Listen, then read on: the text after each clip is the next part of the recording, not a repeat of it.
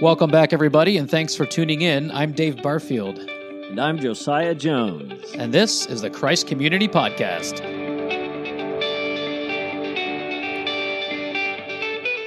We are so glad you're here. We hope our show will encourage, challenge, and uplift you with the gospel of Jesus Christ.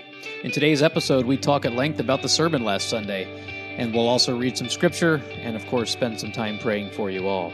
So let's get to it.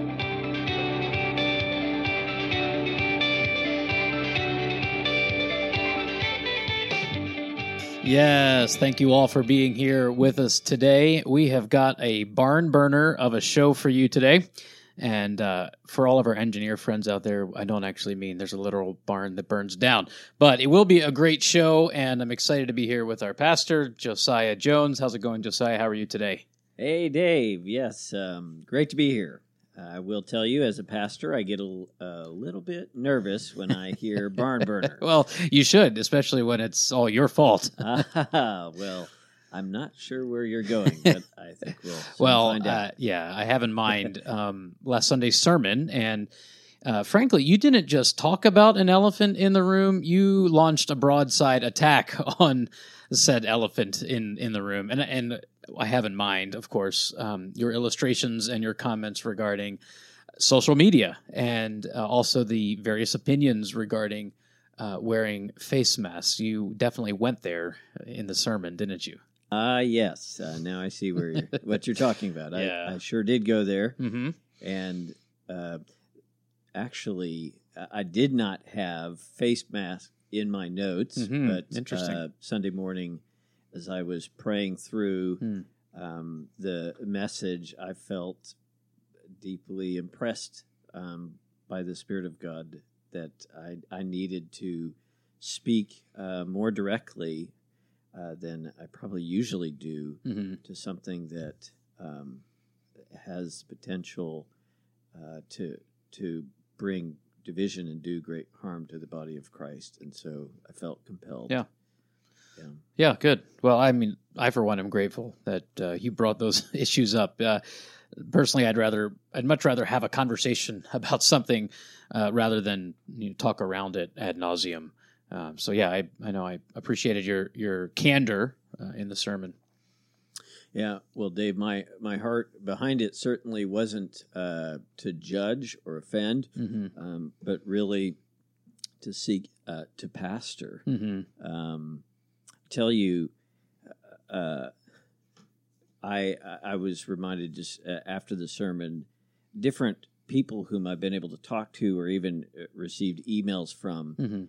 You mean you got some emails from that sermon? There's a shocker. Can you imagine that? That's good. That's good. Yes. These people were paying attention and not sleeping. Yes.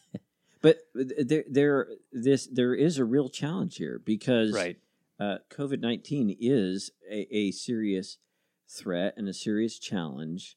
But there's another threat that's even greater, and that is Satan would love to work through this challenge to sow seeds of anger, bitterness,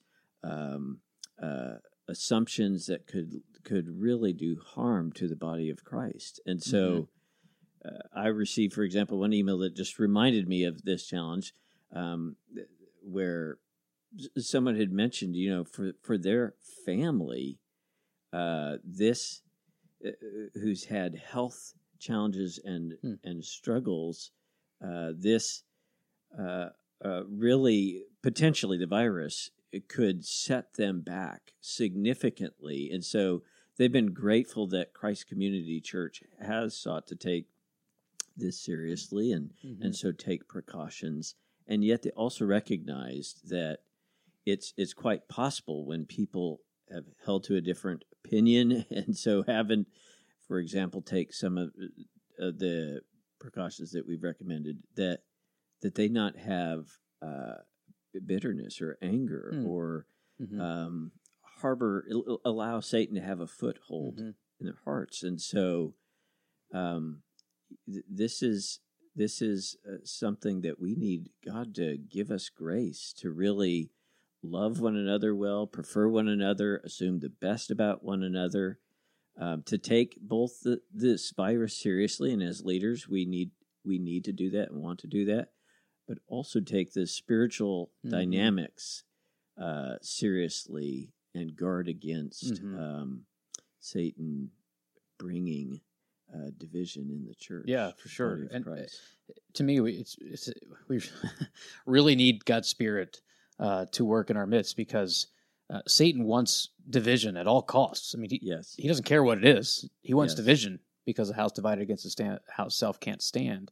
But the nefarious nature of the enemy, of the devil, is that he can also use unity at all costs, right? I mean, to some extent, if we focus so hard on being unified around one thing, inevitably, unless it's the gospel, I would throw that caveat in there because we talked about that last week.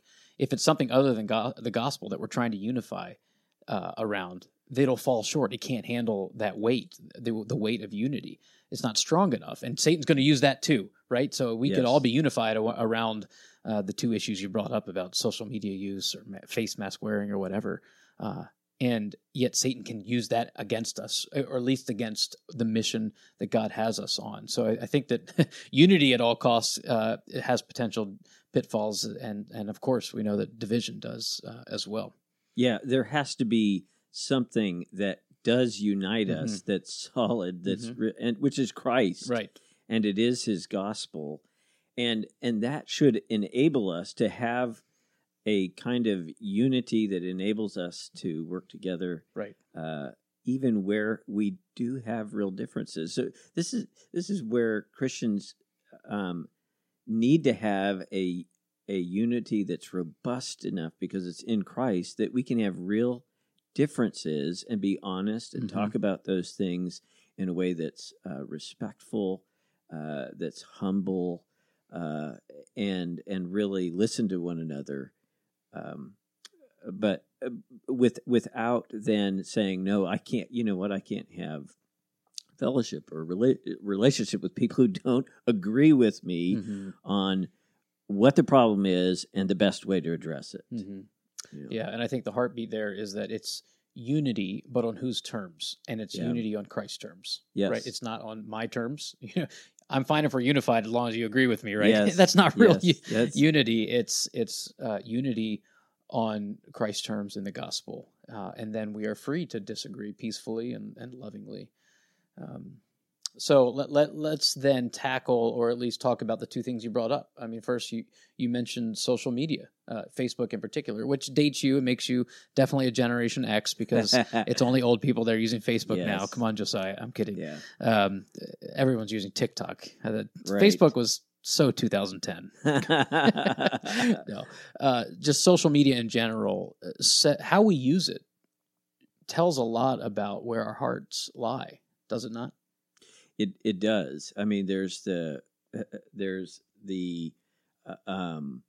pressure to through social media to create a certain image, and to often to kind of tell people where you are on particular issues, or sometimes people seek to use social media to persuade others of their position, which I, quite to be honest, do not think it is a good medium for doing that. Sure. Because what happens is people are depersonalized. Right. You're not talking to a real person who's intelligent, whom you recognize as intelligent, has real needs, has a life story. You can't engage them in conversations about, tell me about your experience, what's led you to that. It's easy to kind of snipe and to attack when you're not when you're hiding behind a keyboard, and when you're not seeing, I'm talking to a person who's created in God's image, who has a story that I don't know and that I need to know. So and I think, in New Testament terms, what you're saying is that social media is able to muddy the waters of who your neighbor is. Yeah. Right. I'm thinking of the New Testament. Jesus said was questioned, "Who is my neighbor?" And he tells us the story, of course, of the Good Samaritan. And here is this person embodied with another person that's hurting, right? And the Good Samaritan comes by and helps And that's the definition of neighbor in that parable. But when I think in social media, you can be so disconnected from somebody that it's just a name. It's a bunch of pictures. You don't even know if it could just be a bot. It might not even be a real person. But I think my point is that it really muddies the water of who my neighbor is, which I think can be used against us from focusing on how I am actually loving my neighbors with whom I live, work, and play, right? The people next door, neighbors that live in my own home, meaning my kids and my wife. And social media, I think, has a way of muddying just exactly who our neighbor is. Yes. And then it makes it so that dealing with complex issues, you're talking about things that you don't really have knowledge about in terms of how it impacts a person. Recently I was listening to Brian Laritz, African-American pastor. He was talking about the issue with communication, particularly as it relates to race, but it applies beyond that. But he was talking about how sociologists suggest there are 5 basic levels of communication. The first level is just more superficial. Hey, how's it going? How's your day? So on and so forth. How you doing? But I don't mean it. That type of thing. Exactly. The second level is facts. So this is kind of lawyer land. So if you think about sports analogy, LeBron James scored this many points in the game, so on and so forth. Just facts. Quantifiable facts. Right. Yes. The next level of communication, where you're going a little bit deeper, is where you give your opinions. Michael Jordan is the best basketball player that ever lived. Definitely an opinion. Right? Yeah. One that's supported by facts. Oh, but, I see. yes. So you're revealing more of yourself when you start to give your opinions, right? But then the fourth level is feelings. So at this level, you're letting someone in more to how the things that are happening have impacted you experientially. And then the fifth level is transparency. And this is where you're really revealing yourself. You're bringing yourself, who you are out. And what Brian talked about is a lot of times what's happening, particularly with, let's see, the race issue is, let's say there are many African Americans who, when something like this has happened, because they can identify and picture themselves and connect it with experiences that they have, they're going straight to level 4 and they're grieving and they're feeling it. And then sometimes a person can come in, and this is especially on Facebook, because this is come in lawyer land and facts and say, let me spout these statistics. Let me tell you how many cops were shot. Or let me tell you how many this, that. And Brian Laritz said, I learned that may work in the courtroom, but when you're dealing with personal relationships, that doesn't work well. He said, Brian said, I had to learn this the hard way in marriage. My wife is down here at level 4, frustrated with something or heard about something, and I come in here and start at lawyer land and start spouting statistics and so on and so forth. He said, it doesn't go well. Yeah.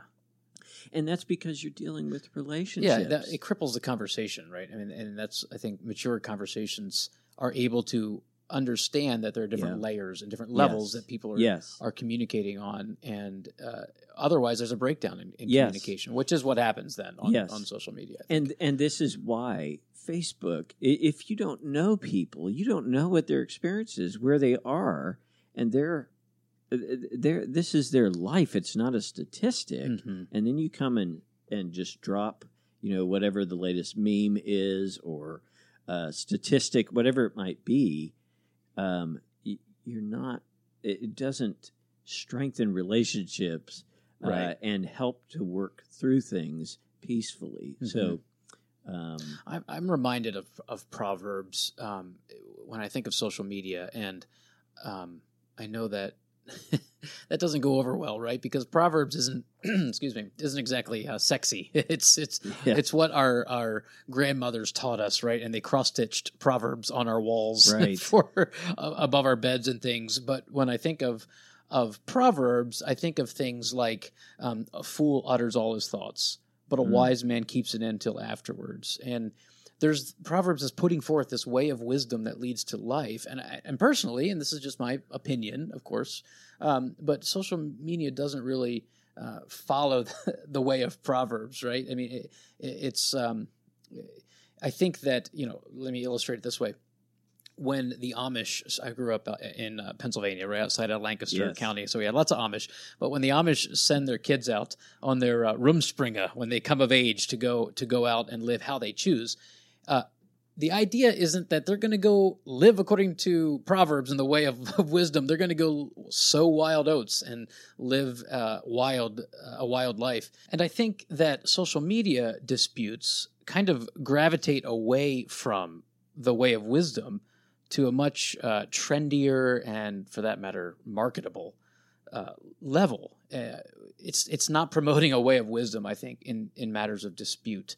And so, to me, that's what one of the main downfalls of social media is that, as I mentioned earlier, it muddies the water of who my neighbor is. But then it doesn't always promote the way of wisdom, because that's not trendy. You don't usually get rich on following the way of wisdom, and instead it promotes kind of a little bit of the way of folly. Yes, nuance doesn't make for great memes, does it? You're right, yes. Nuance isn't all that funny. Right? Yeah. Okay, so let's talk about that other issue then. So we kind of touched on social media, which you brought up in the sermon, and then the other issue in the sermon was the various opinions around face masks, and you held up a face mask and dangled it in front of your audience for effect, Yes. and it kind of talked about love regarding face masks. Why don't you kind of refresh our minds on what you were talking about there? Yes, Dave. Well, you've probably heard the expression that's pretty popular now, wearing is caring. I have. And, a slogan like that does communicate actually the heart behind why the session is recommended. Let's follow what CDC and our governor has recommended, not mandated, but recommended. Is what motivates us, I said, and I stand behind this, is not fear, at least as far as we know our hearts, but love, particularly love for the most vulnerable. If, based on the knowledge that we have, which could be wrong, but based on our best efforts to know the facts, we think that wearing a mask very possibly reduces the risk of the spread of the virus, especially for those who are most vulnerable. So for us, love for them leads us to say, hey, let's recommend that people wear face masks, even though, quite frankly, it's uncomfortable and would rather not. Right. But out of concern for them, I'm going to wear a face mask, right? So that's one thing. Sure. What motivates me, what motivated our session to recommend this is love. It's another thing altogether to say to someone who's not wearing a mask, you're just thinking about yourself. You don't really love other people. Otherwise, you would be wearing a mask. I cannot go there. I can't because I don't know people's hearts. People are complex. They have all kinds of reasons for doing what they do, and I can't make the measure of love something that God hasn't made.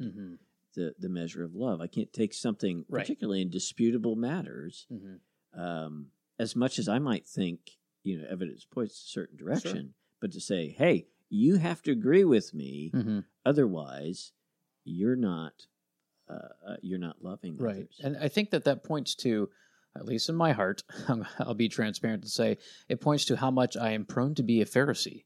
I want to walk around and point out this person, you're not doing this right, and you're not being loving, and you're not being loving. And yet, when I make a mistake or don't do something that's loving, I'm my best defense lawyer, right? So but I think that this issue in our society right now is showing how the heart of being a Pharisee is deep inside of us. We want to promote our own righteousness and put it onto others. On both sides of this issue, right? Because it is polarized, it's politicized, whatever. But I think Jesus goes after Phariseeism with the gospel and calls it out for what it is and says, we are all the sinner that begged for forgiveness. That's where we all need to be. Yeah. Instead, like the tax collector is what I have in mind. Instead, we tend to be the righteous Pharisee saying, I just thank God that I'm not like this other unloving person that won't do X. Yes. And that dishonors Christ, and it shows how much, and it harms our brother and sister in Christ, and can drive a wedge between us instead of drawing us together on the basis of the gospel. Right. And I think maybe to kind of bring it full circle in closing here is that it gets back to that unity issue. Or disunity, any of these things can cause division, and not just the thing itself. A face mask is a piece of cloth, but or whatever they're making it out of. It might be Teflon or something, I don't know. But it's a piece of cloth that the enemy can use to divide us, because we're going to use it as a way to judge one another, and that will cause this division that we cannot have. We're just praying that God will use His word by His Spirit in our lives to keep us from division. And I hope that we keep praying that way. That as the heart of your sermon was about unity, that the gospel brings, and so we just pray more and more for that at Christ Community Church. Amen.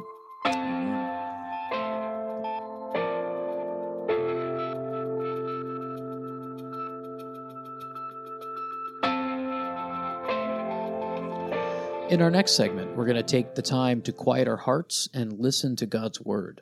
With so many competing voices around us, it's difficult, and yet it's also worth it to meditate for a few moments on the Word of God.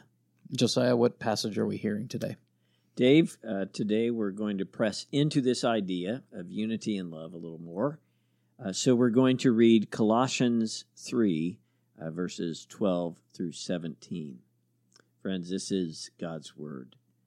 Put on then, as God's chosen ones, holy and beloved, compassionate hearts, kindness, humility, meekness, and patience, bearing with one another, and if one has a complaint against another, forgiving each other, as the Lord has forgiven you. So you also must forgive. And above all these, put on love, which binds everything together in perfect harmony. And let the peace of Christ rule in your hearts, to which indeed you were called in one body, and be thankful. Let the word of Christ dwell in you richly, teaching and admonishing one another in all wisdom, singing psalms and hymns and spiritual songs with thankfulness in your hearts to God. And whatever you do, in word or deed, do everything in the name of the Lord Jesus, giving thanks to God the Father through Him. The word of the Lord. Thanks be to God. What a great passage for our times in our society. Josiah, what thoughts do you have then from this text in Colossians? Oh, Dave, there's so much that is rich here about how the gospel, knowing that we've been chosen by grace and we're God's beloved, we're loved by Him, will lead to what this psalm calls perfect harmony. You see the graces that are mentioned here about compassionate hearts, kindness, humility, meekness, patience, but Paul emphasizes above all, he says, love. And we've been talking about this some, which he says binds us together in perfect harmony. Just last night, our family talked about this passage, and I asked our kids, what is it about love that binds us together in perfect harmony? We thought about what it's like musically when you don't have harmony, right? So if you think about an orchestra gets together, but everybody's playing their own instrument, one says, you know what, I don't like this sheet of music, so I'm going to do this, I'm going to do that, I'm going to do this. And it's a cacophony, and it's dreadful, and nobody wants to be near that, or but when there's perfect harmony, it's beautiful, and Right. it draws you in. So, what is it about love that's like that orchestra where everyone's playing to the same sheet of music, and there are different parts, but they all blend together in a way that's beautiful? Yeah, and I think that's that bearing with one another, right? Because the idea is that there are differences, and Yes. that's the point of harmony, to extend the illustration, is that it's not all unison, right? It's not Yes. just one thing, but it's Yes. multiple things working together to create a Yes. beautiful harmony. And I think that shows up even in the passage here, this bearing with one another, and then the method, the way forward when there's a Yes. disagreement, in having forgiveness, etc. Yes, and what we ended up concluding, drawing that's very much in harmony with that, is that at the heart of love is you're concerned about the other. Paul in 1 Corinthians 13 talks about how love does not seek its own. And if you have a group of people each preferring and thinking about one another, then you, instead of saying, no, we need to do this, no, we need to do this, and going in different directions, you're working together. You're preferring one another, Right. considering one another, and so you're working together, and you're being knit together. Let's work together to see how we can care for one another and how we can honor Christ. And of course, what enables that kind of love where we start to forget about ourselves and we prefer one another? It's being loved like that, Right. by God in Christ. Gets you back to the gospel. Which is why Paul says, as beloved children. It's as you've been loved. See how God has loved you. See how Christ Christ did not consider his own, but himself, but you, as you are loved in that way. Now let's love one another that way, and see how we're all playing to the same sheet of music, the love of God revealed in the gospel, and we have this kind of harmony. Yeah, I love that. The basis for our loving one another is the fact that God loves us. That's the heart of the gospel. Amen.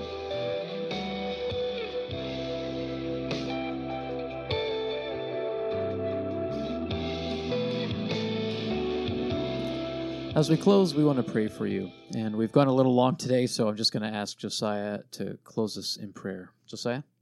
Gladly, Dave. Let's pray. Father, we thank you that, as we're reminded in this passage, you chose us, not because we're worthy, but you chose to love us, even when we're unlovely. You considered our need, our desperate need, and you willingly preferred our salvation, Lord Jesus, over your comfort. And Lord, we ask that amazing reality revealed in the gospel would change us, would shape our hearts.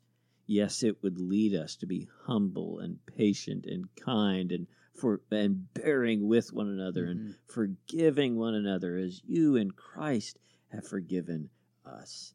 And it would lead us to prefer one another, to consider the needs of one another in ways that would knit our hearts together, bind us together in perfect harmony, so that the watching world would hear not a cacophony of which they're hearing in the world, but would hear a beautiful orchestra, a harmonious orchestra playing to the same sheet of music, to the gospel of our Savior Jesus Christ. And they would be drawn. They would be drawn unto him, to have their hearts knit together with Christ and with his people in perfect harmony. Thank you for the gospel. Thank you for the power of the gospel to do that great work in our hearts and in our church. Lord, we pray that you would thwart Satan's scheme to divide your church, and through your gospel, you would unite us in perfect harmony for the praise of our glorious Savior, in whose name we pray. Amen. Amen. Thank you all for listening. If you've enjoyed this, we invite you to share it with family and friends. To learn more about our church, visit us online at christcommunitycarmel.org, and join us again next week for the Christ Community Podcast. Until then, the peace of Christ be with you. And also with you. Amen. And God bless.